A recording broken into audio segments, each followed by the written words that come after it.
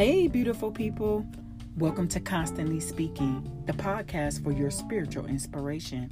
I'm your host, DC Constant. Now, today, I want to talk about getting off the bottle. Not the liquor bottle. That's a different topic for a different day. But I'm talking about a spiritual bottle. Listen, have you ever seen a 5-year-old with a bottle in their mouth? If you have, you'd probably say, that child is too big, too old to be sucking on a bottle. What's wrong? Something isn't right.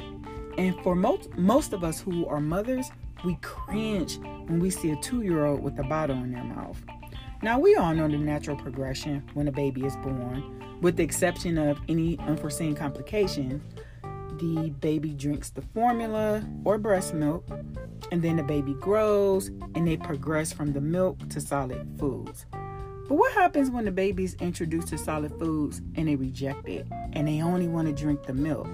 That's a problem, because not consuming solid foods will cause a lack of nourishment and it's going to stunt the baby's growth both mentally and physically. Now, this same principle can be applied in the kingdom of God. Something isn't right if you've been in the church for 5, 10, 20 plus years and you're drinking milk, sucking on a spiritual bottle. You should be teaching and instructing others on how to build up their faith in God, but you can't, because after many years of just going to church, you still need someone to teach you over and over again the elementary truth of God's word. You're still drinking milk yourself because you've rejected solid food. Take a moment. To be in church all those years, sitting in the pews week after week, listening to the gospel, and still drinking milk means your walk in Christ is an immature one. Now, I did not say you weren't saved. I said your walk is immature. Because going to church and growing in the Lord are two different things. How, Sway? Well, let's see. How can you tell if you're still on milk, sucking on a spiritual bottle? Well, let me ask you this. Do you get upset by the following, but not limited to? Number 1, the pastor or his wife did not acknowledge you or your family or your kids for fill in the blank. Just fill in the blank. Number 2, you didn't get to lead your song during praise or worship or during choir time. Number 3, you feel you're better qualified to lead a particular auxiliary or ministry team, and you can't understand why your pastor just won't put you in charge. Number 4, the pastor preaches on a sin that you've been struggling with since you got saved years ago, but you refuse to let it go. You get mad, you leave, and you go and hop from church to church. Number 5, you have absolutely no conviction whatsoever when you participate in ungodly activities.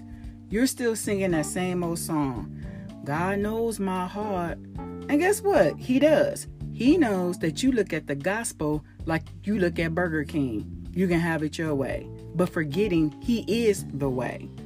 Number 6, you're mean and nasty. You're negative about everything and everyone, and you justify your behavior by saying, this is just how I am. You're saved, but you never had a transformation by the renewing of your mind. Number 7, you gossip. And after you've gossiped on the phone about everybody for about 3 hours, at the end of the conversation, you say, let's pray. Then you fake pray for about 3 minutes.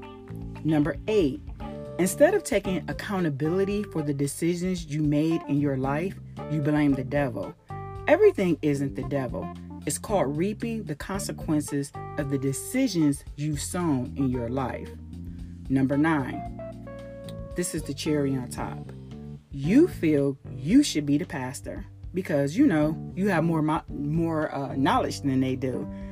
You have about, 3 degrees and 20 different certifications? Yep. You're still drinking milk and you're still sucking on a spiritual bottle.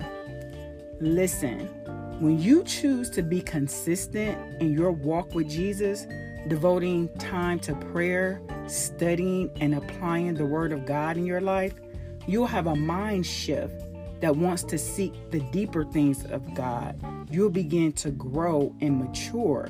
You'll begin to hunger and thirst after righteousness. But most importantly, your spirit will have a willingness and a desire to do the things which are pleasing to God and not pleasing to your flesh. The Lord doesn't want any of us to stay on milk. He desires for us to grow and have a deeper relationship with Him.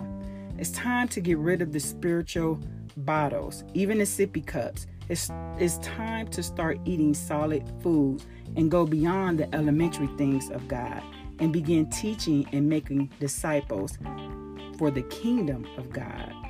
Scriptorial reference, Hebrews chapter 5, verses 12 through 14. Get off the bottle and determine to grow up in the Spirit today.